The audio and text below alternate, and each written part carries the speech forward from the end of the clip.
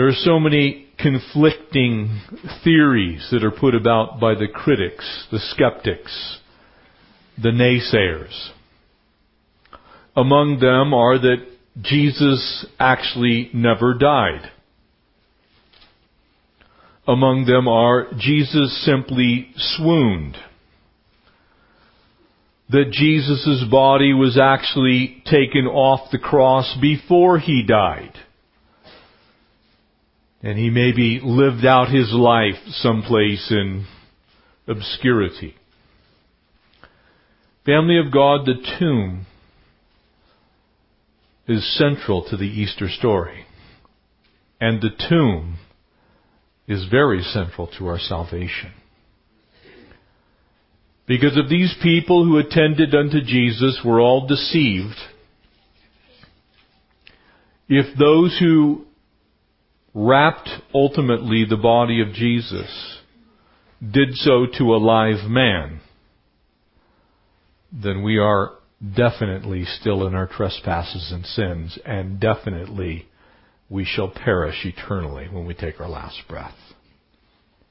The good news is, He who was once dead, as the book of Revelation says, is indeed alive.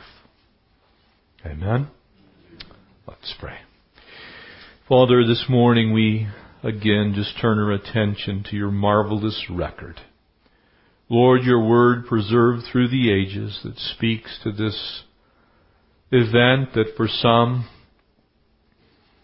appears to be tragic, but for us it truly is the source, the beauty of our life eternally. Jesus, You died, conquering death as You rose. And so, Lord, as we turn our attention to this time this morning in Your word, we ask You to speak from heaven. Instruct us, we pray. We ask these things in Jesus' name. Amen. How many of you have heard in your time walking with the Lord of those who would say, well, you know the Bible is full of contradictions? How many of you heard? Yeah. You can watch it on TV. You can read it in magazines. The Discovery Channel puts it out all the time. The History Channel does the same thing. There are books written about all the supposed contradictions that are found within the Bible. This passage before us is one of those passages that is often pointed to as a contradiction. Because in all four Gospels there is a record of the burial of Jesus. And we're going to see this morning, because it's important we take time to look at all four Gospels, we're going to see this morning that three of them almost entirely agree, and one of them is very much different, adding another person and group of people. And it appears when you first read them, it's like, well, who actually was responsible for burying Jesus? Was it in fact Joseph of Arimathea? Was it maybe Joseph of Arimathea and Mary, the mother of Jesus, and Mary Magdalene and some of the ladies? Were they responsible? Or was it in fact Nicodemus? Who buried Jesus? Was He really dead? Question is often asked, and people will say, well, you know, the Gospel of John says one thing, and three of the other Gospels say another. This morning, we'll get to the bottom of all of that as we look first at our passage found here in Luke chapter 23, picking up in verse 50. And now behold, there was a man named Joseph, a council member. So we're told a little bit about this particular Joseph. A council member at that time would have been a member of the Sanhedrin. So the very same group of people who stood around while Annas and Caiaphas pled their case that Jesus was in fact a heretic and that He needed to die, that same group of people, this man was actually a member of that group. But he was a good and a just man. And can I draw your attention that sometimes there are crowds of people gathered together, they come up with a conclusion that in their hearts and minds is universally true, and it will be absolutely false, but in that group there will be somebody who will stand for the truth. Somebody who believes what the Word of God says. Somebody who heard the voice of the Lord and is willing to go out on a limb, that those things that they know by the Spirit of God they're willing to act on. That was Joseph of Arimathea. He was a man, in spite of the crowd going one way, was not afraid to go the other. He had his issues in life like we all do. Amen? Anybody got issues this morning? I got issues. If you want some issues, I'll give you some of my issues if you don't have enough issues. We all have issues. We all have our faults and failures, our foibles, the things that we look at in our lives. We say, man, I wish I was stronger in faith. I wish that my life was marked like that person's life is marked, with maybe that work of God that's really visible in them, but almost not visible in you. We all have those things. Joseph had some very strong points about his life. But notice verse 51, for he had not consented to their decision indeed. He says, look, you guys are wrong. And what you're doing, I will be no part of.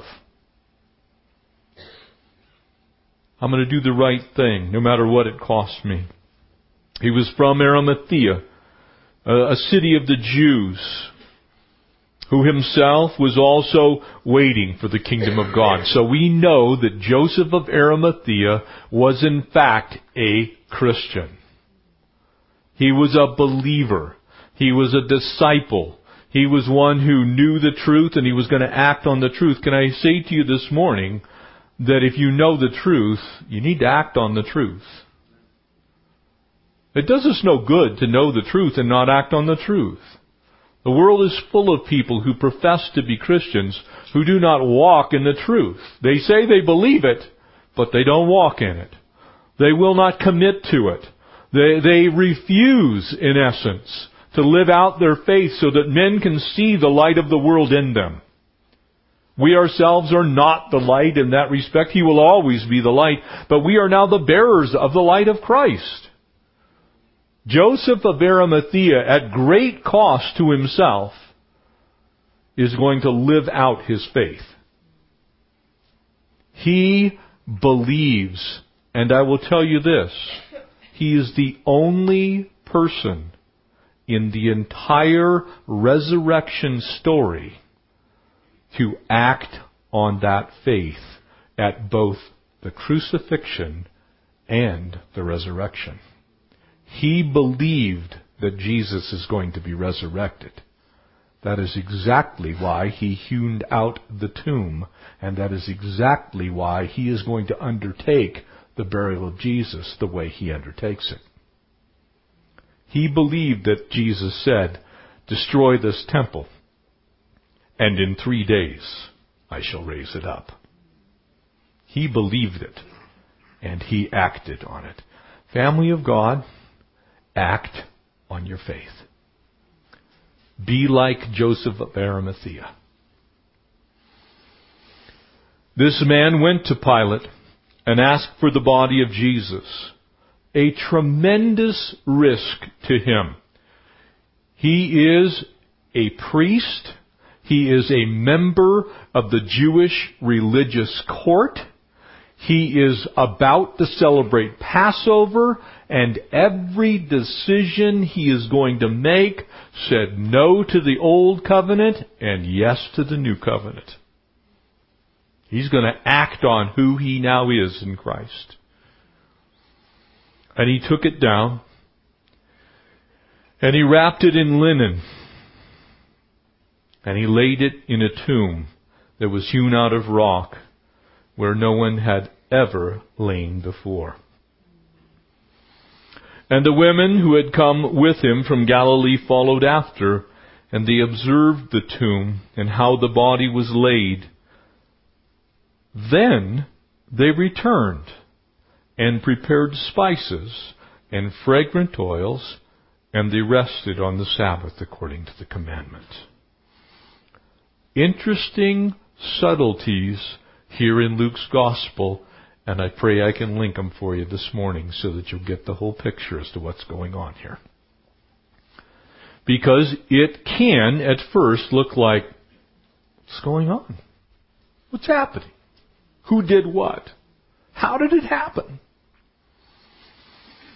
The attention to the place of the tomb, unbelievably important. And so if you want to turn there, you can turn to Matthew's Gospel first, to chapter 27. And as we look at this, we want to make sure that we look at all four Gospel accounts, and then we'll see exactly what the Lord is speaking to us this morning. Because there is no contradiction. Every one of the people mentioned in all four Gospels had a hand.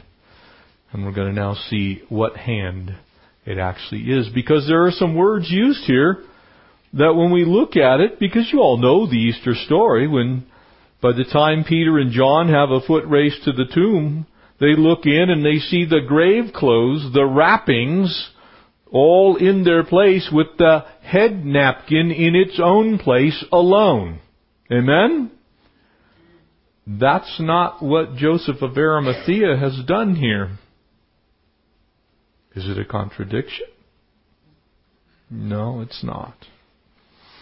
Matthew 27, verse 57, and when the evening was come, there was a rich man of Arimathea named Joseph, who himself was also Jesus' disciple. You notice the differentiations, a very clear statement. He is Jesus' disciple. Very wealthy man. Arimathea was about 25 miles from Jerusalem. So he was not someone who normally lived in Jerusalem, but he rather ministered in Jerusalem as a member of the Sanhedrin. And so if you know anything about Jewish culture, which you do because I've shared it with you, Jews always preferred to be buried in the city of their birth or the city of their residence. So this tomb that he has had a hand in hewing out could not have actually been his tomb. It wasn't being prepared for him. It was being prepared for a very special dignitary whom he loved. He believed in what the Lord had said. You see, he believed that Jesus was in fact going to be buried and in 3 days raised up. And he needed a place to be buried. And so Joseph acts on that. The word there, evening, signifies that it's sunset. It's near. So it's getting near this high holy day. The 14th of Nisan, the day of the beginning of that high feast of Passover. That also means that this man was a student who was convinced of the truth of what Jesus was teaching. You see, people didn't allow themselves to be called a disciple unless they actually sat under the teaching of that person. That was the meaning then. We are called disciples of Christ because we sat under the teaching of Jesus by the power of His Word. Then it was literally someone who sat under the teaching of Jesus. Someone who knew Jesus, had been taught by Him. And verse 58, it goes on to say, and then he, that would be Joseph of Arimathea, went to Pilate and begged. He didn't just request. He didn't kind of say, well, I kind of sort of like to bury him. He begged for the body of Jesus. That is a correct rendering into the English language. And then Pilate commanded the body to be delivered. You see, this was no casual thing. It wasn't some little side plot, some side plan. And as we remember that Joseph was a Judean, he came from the Judean hills. Pilate was a Gentile. Joseph of Arimathea was a Jew.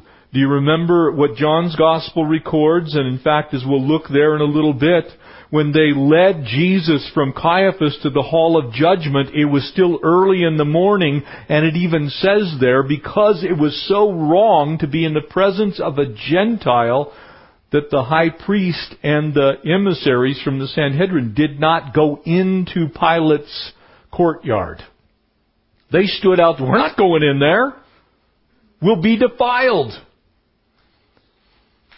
Notice the amazing, absolute, completely determined action that is taken by Joseph of Arimathea here. He says, I don't care that I'm defiled. I don't care that this is something that the Jewish law says. I could care less what the Sanhedrin thinks of me. I'm going into the courtyard and I'm going to beg for the body of Jesus. I love him. He's my Savior. Secondarily to that, touching that dead body would have made him ceremonially unclean for a period of 7 days, so that he could not then participate in Passover. He was at huge risk. Can you imagine what his fellow members of the Sanhedrin would have thought? You're not celebrating Passover? Why not? Because he touched the dead body of Jesus. You see, if Jesus had been partially alive, if Jesus had swooned, if Jesus had had some issues, if Jesus had kind of sort of been in a trance, there wouldn't have been any problem with requesting his body. And he wouldn't have been ceremonial. There would have been nothing to worry about. And it says there in verse 59 of Matthew 27, and when Joseph had taken the body, he wrapped it in a clean linen cloth. And here is where some help from the original language is absolutely necessary to understand what's going on. That couple of words translated clean linen cloth is a single Greek word. It actually comes from the original Aramaic that Jesus and his disciples would have likely spoken. And it is the Greek word sendon. A sendon was not bandages. It was not wrapping. It was actually what we would call a sheet. And so Joseph of Arimathea does not, in fact, actually wrap Jesus' body the way we find in John's Gospel. He takes Jesus' body down very quickly and very hastily because it is sundown on the eve of the Passover. He simply wraps it in a sheet and places it in the tomb.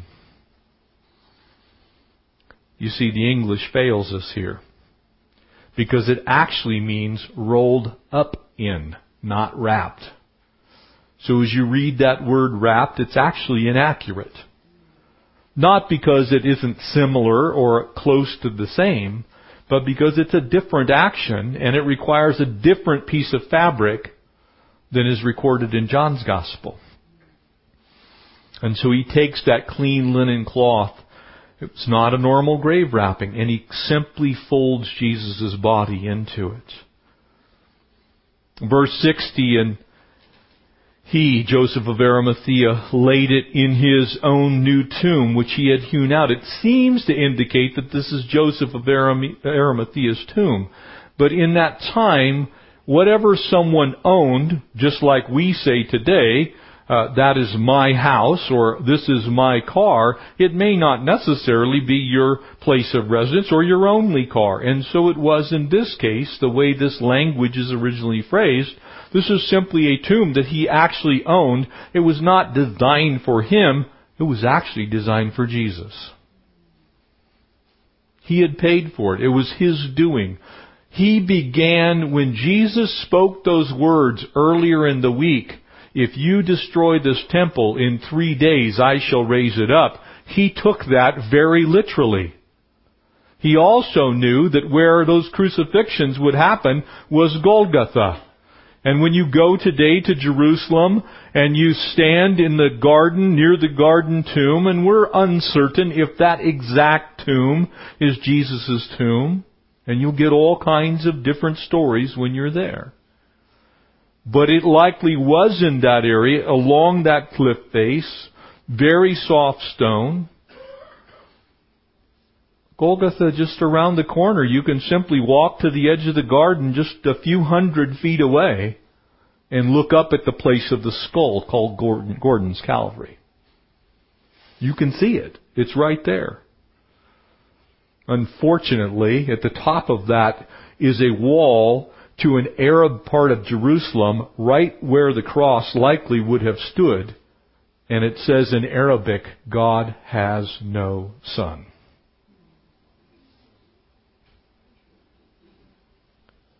Jesus is now going to be buried a very short ways away.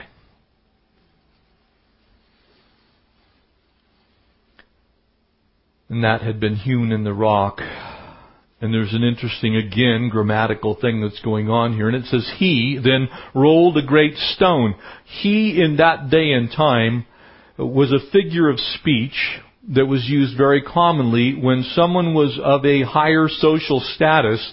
If you used his name or you used the pronoun he, it would also include anyone traveling with. So he could also mean he and all of his buddies.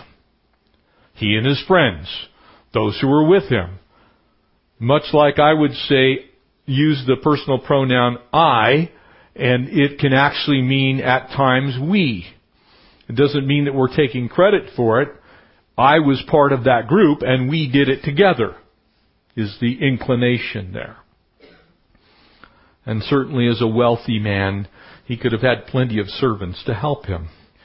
Verse 61, it goes on to say in Matthew's Gospel, and there was Mary Magdalene. Now it gets more complex. So you have Joseph of Arimathea, who's gone to Pilate's courthouse, which is about probably 300 to 400 yards away, depending on which way you went. So there in the Antonia Fortress, which is on the north edge of the Temple Mount in Jerusalem, there the courtyard of Pilate. There was a garrison building there at the time. That was where Pilate held court. So we would have gone there and then simply walked back. It would have taken 10 to 15 minutes on foot. It's not a long distance. We have a tendency to look at these things in our mind and go, well, it's this place and it's that place. These places are all very close to each other. And so it says, and there was Mary Magdalene and the other Mary, that would be Jesus' mom, sitting over against the sepulchre. So now you have Joseph of Arimathea and the two Marys sitting against. And the word against, it means something very different than we think.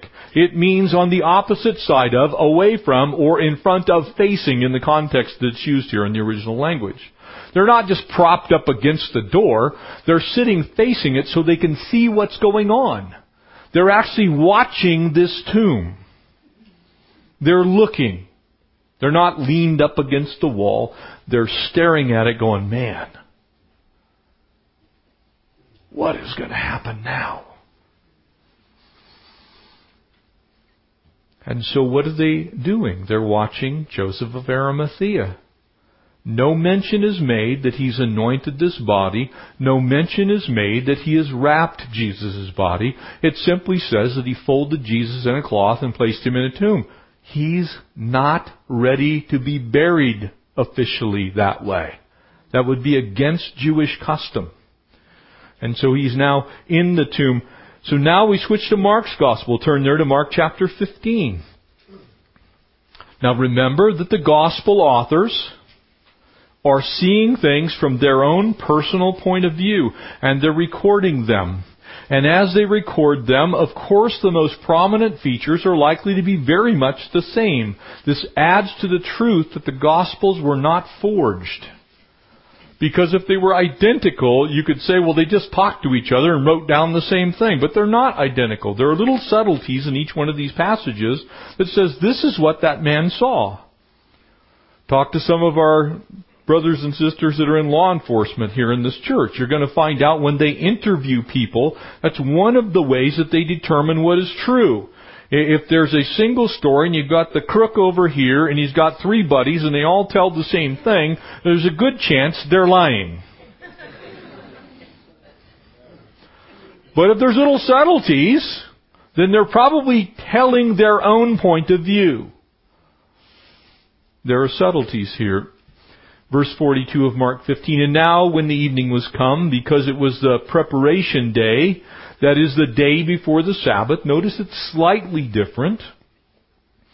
It informs us that the day that Jesus died was the day before. So now we actually still have 3 days left before Sunday. The reason that this is important is because there were two back-to-back Sabbaths, one that occurred on Thursday, one that occurred on Friday. So you have a Thursday Sabbath, a Friday Sabbath, then Saturday, then Sunday. So we now have enough days. People are, well, how do you get 3 days? That's how you get 3 days. We think of Sabbath as being Friday at sundown through into Saturday. In this case, there was a Sabbath because it was a high holy day, Passover, that began on Thursday at sundown and occurred to go into Friday, and then another one right on its heels that began at sundown on Friday and went into Saturday. So now we can have 3 days. If there's only one Sabbath, you can't have 3 days. It's impossible. Little subtleties. In the year that the Lord died, it didn't, that Sabbath, that high holy day in John 19, which we'll look at last, didn't fall on a regular weekly Sabbath. So they made that high holy day a special Sabbath. Verse 43, Joseph of Arimathea, an honorable counselor. So now again, a little bit different wording, so you're getting the picture that this guy was a man of honor who was in the Sanhedrin, which also waited for the kingdom of God. So again, is emphasizing he was a believer. He went boldly to Pilate and craved or asked for vehemently the body of Jesus. Tells us a little more about Joseph. He's an honorable counselor. He was a man of integrity. You see, as far as the Jews were concerned, the members of the Sanhedrin were not necessarily men of integrity. They were men of wealth, and they were men of power, but not necessarily of integrity. This makes that little tiny differentiation. Verse 44 in Mark 15 goes on to say, and Pilate marveled. He was actually surprised by the question. Why? Because he's a man of integrity, and he's a member of the Sanhedrin. This is a crazy question. Pilate knows enough about Judaism to say, well, what are you asking me for his body for? You're going to be ceremonial. Even Pilate knows he's going to be unclean if he even gets near it. Marveled if he, Jesus, was already dead. You see, Pilate expected Jesus to still be alive. He had not yet heard that he was dead, so there's little tiny subtleties here. And calling to him the centurion, he asked him whether he had been a while dead. How long has Jesus been dead? How come you didn't tell me? Jesus is dead. You see, people normally languished for a very long time on the cross. If they made it to the cross, if they survived the flogging, if they made it out of the courtyard and actually got to the cross, they normally suffered there for a very long time, sometimes days. And yet in a matter of hours, Jesus is dead. You see, the little tiny things begin to give us a picture that this is the words of an eyewitness. Pilate couldn't believe Joseph's word. He was dead. Because the disciples, as verse 50 says, they all forsook him and fled. You see, sometimes when you just read a single gospel account, you don't quite get the whole picture. The disciples booked it. They were gone. And here's a guy who wasn't normally even associated with Jesus, who's doing what you would have thought maybe John and Peter would have done. Now, if I were writing a gospel that had my name on it, and I was, frankly, a slackard in taking care of Jesus, and John was, amen? Wasn't this the guy who laid his head on Jesus' breast? And yet he doesn't have enough guts to go to Pilate and say, hey, can I have the body of my Savior? You see, I wouldn't put that in my Gospels. I would have left that part out. Because I'm pretty sure I wouldn't want people knowing that I kind of blew it when it came to my Savior. Another piece of testimony that adds to the truth of the Gospel accounts. Most people do not self-deprecate in writing. We may do that in person, where we can joke and look at each other in the eye and go, yeah, I'm kind of an idiot. And you'll go, yep, that's true. It's personal at that level. But when you're recording something for posterity, you have a tendency to sanitize it.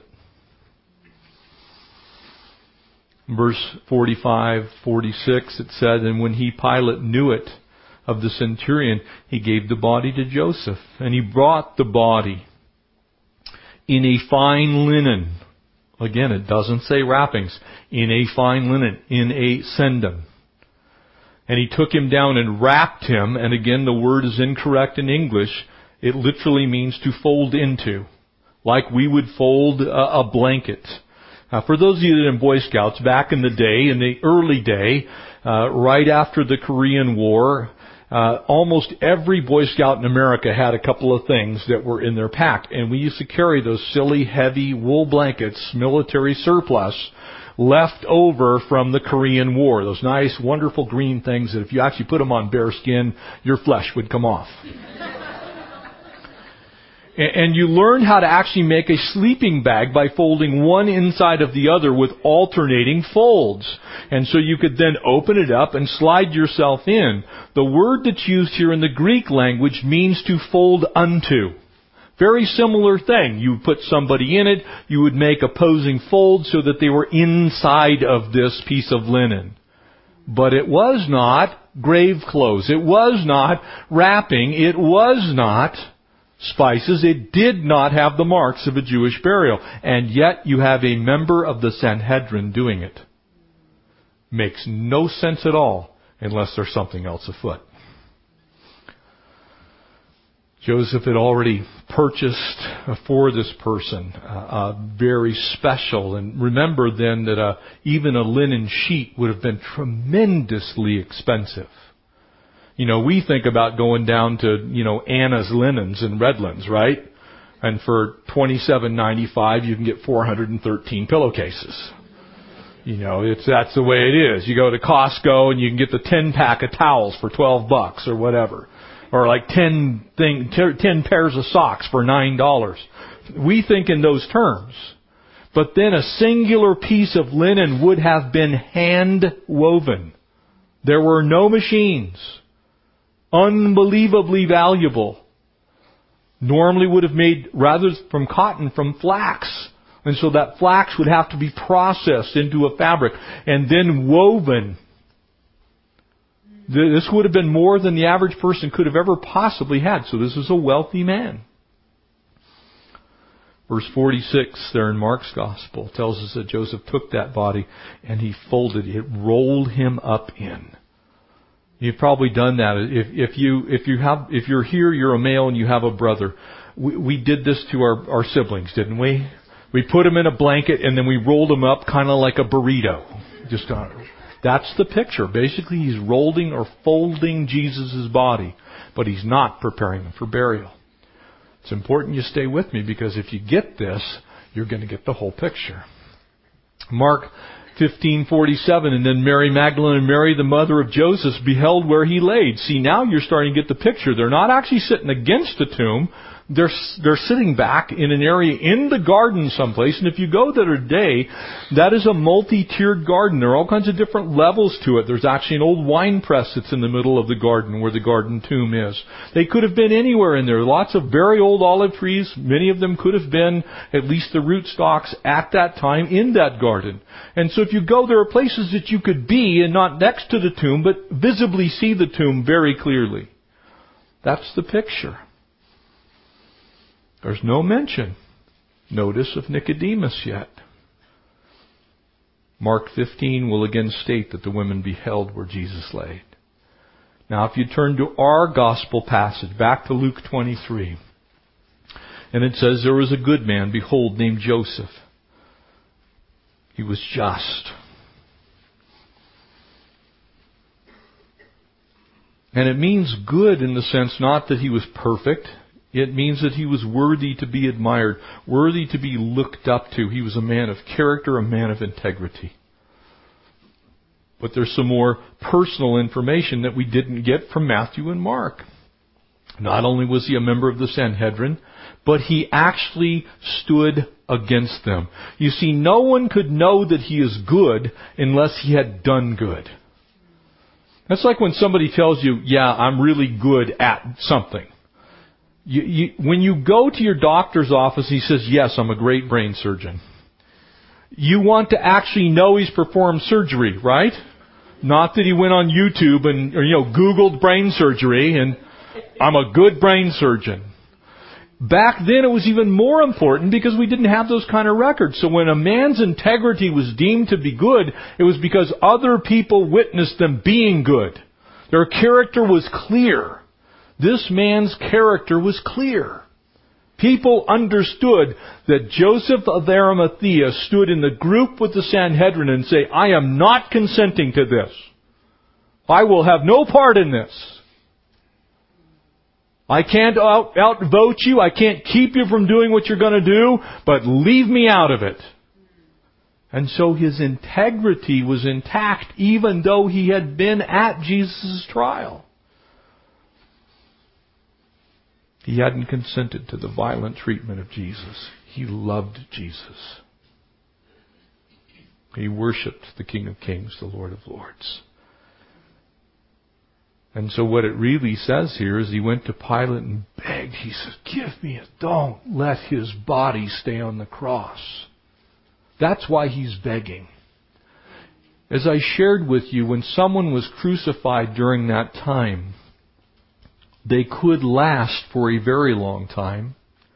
And if they were in a hurry to execute more people, then they would break the legs.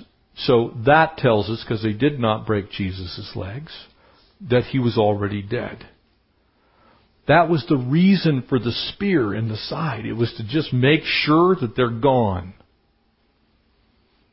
And so what we now have is a man who knows Jesus is dead, but believes with all his heart that Jesus is going to be alive. That's why he's begging for the body. Because if I leave him there, then they're going to let the wild animals feast on Jesus. They may well have done what they did with criminals at that time, was they ripped their body off of the cross, pulled the nails right through the wounds, threw them on the ground, and then they dragged them with usually a donkey down across outside of the city wall and heaped them into the trash pile that was the Hinnom Valley, which burned with everlasting smoke. It was the city garbage dump. That's what they often did with criminals. If they didn't end up in the dump, they would end up in a mass grave with the rest of the criminals. They were horribly treated. The bodies were abused. And so he says, because I love him and because I know he's going to be raised, I'm going to go beg for the body of Jesus. Again, using the word senden. Wrapped, rolled, folded, but not the way that we see in John's Gospel. And so these Gospels concur on the basic facts. And then what happens next is interesting. So as you turn to John's Gospel, chapter 19, we'll wrap this up this morning. And here's where it gets really fun. And I don't mean fun in the sense that the crucifixion was fun, but it starts to come together for us. Verse 38, and after this, why do you suppose it says that? Because it's referring to the events that have already occurred. And after this, Joseph of Arimathea has gone and pleaded for the body of Jesus. Joseph of Arimathea, believing Jesus would be raised from the dead, has hewn out a tomb not very far from Golgotha. He has gotten the body of Jesus and hastily, believing no need to wrap him because he ain't staying in there, folded him up in a blanket, put him in the tomb. And after this, because his side has been pierced, but he didn't break his legs, Joseph of Arimathea, being a disciple of Jesus, secretly, for fear of the Jews, notice the further details. The word secretly, again, is a poor translation into English from the original language. It should say hidden, but that doesn't read well in English. And so secretly, we would now use the word which we've just recently invented, the word stealth. Stealthily. has attended unto the body of Jesus because of the Jews, and besought Pilate that he might take away the body of Jesus. And Pilate gave him leave, and he therefore came and took the body of Jesus. You see, what he's really doing is being quite wise. Because don't think for a moment that the Sanhedrin would have loved to have seen Jesus' body dragged by a donkey over to the dump at Hinnom and rolled into the canyon. They would have loved it. And if anyone had known what Joseph of Arimathea was going to be up to, they would have stopped him. They would have been on him like all day and all night. They would have, wherever he goes, somebody follow him. Because he's got this plot to make sure that that body gets in that tomb. So he is hidden from the Jews. He's not hiding from the Jews. He's actually being very wise and very bold. I don't think he was ever afraid of what would happen to him eventually, because he went and did it. And he was the one that did do it. Undoubtedly, they would have been, there would have been whisperings of what was going on. Notice verse 39 now. And now notice a new guy. So up to now, it looks like Joseph of Arimathea hastily grabbed Jesus, threw him in the tomb, put the rock over the door, and done. But that's not what John records. And there came also Nicodemus, which at first came to Jesus by night. Remember what happened? He came to him. He was afraid. He didn't want to be hanging around this Galilean dude. And so he came to Jesus by night. And it was he who brought the mixture of myrrh and aloes, about 100 pounds in weight. See, now we're starting to see a traditional Jewish burial. He goes on to say, these other accounts don't tell of Nicodemus. So now we have Joseph of Arimathea. He's come. He's actually buried Jesus the first time. Now Nicodemus is coming. The ladies have been watching. Notice how this all ties together now. He's in that one. And then they, Nicodemus and his servants, took the body of Jesus and wound it. Now they use another word for what they're going to do to Jesus' body. At first they wrapped him, they folded him, they rolled him in the linen shroud. That is why it is a possibility that the Shroud of Turin is legit. People complain about the Shroud of Turin because it's not the right shape. It's not long bandages. If you know your Bible, he was actually laid in a shroud first. Now Nicodemus is going to take him out of that shroud. And he's going to carefully prepare his body. And he wound it in linen cloths with the spices, as is the manner of Jews to bury him. Nicodemus now completes the burial process. You see, Nicodemus did not quite have enough faith yet to believe that Jesus was going to be raised from the dead. Joseph of Arimathea did, so he hastily puts him inside the tomb. Nicodemus says, hey, we can't leave him like that. It's not okay. And so he comes and completes now what was going on. They could not have worked together, by the way, because now those bandages, those wrappings, the otheon, not the sindon, but the otheon, which does mean bandages or wrappings, is now applied to Jesus' body. John 20 will go on to say that Peter and John raced to the tomb. The ladies beat him there. Remember, they were hanging out the whole time. They saw where Jesus was buried. They raced to the tomb, and when they look in, what do they see? They don't see a sindon. You know why? Because Nicodemus unwrapped Jesus, took him out of the sindon, and then began to wrap him in the otheon, covered him completely with that 100 pounds of spices, and put him back in the tomb. Jesus was buried twice. The first time by Joseph of Arimathea, believing that he was going to be raised from the dead. The second time by Jesus, assisted by the second time by Nicodemus, assisted by Mary, the mother of Jesus, the ladies, and the assistants of Nicodemus. They actually wrap him in unbelief. That's why they're all surprised come Easter morning. Because they witnessed Joseph of Arimathea put him in there and said, hey, that's not right. We can't leave him like that. I mean, after all, he's dead. Boy, were they in for a shock on Easter morning. So when you put all these things together, this incredible contrast, some people say, well, what difference does it make? It makes all the difference in the world. Because you have Joseph of Arimathea as the only guy who believed before Jesus was killed that he was going to be killed, but he was going to be raised. You have everybody else doing exactly what the gospel says. They fled. They went away. They were in disbelief. They were weeping at the tomb. I think Joseph of Arimathea was waiting someplace in the bushes, staring at the tomb. Okay, it's almost time.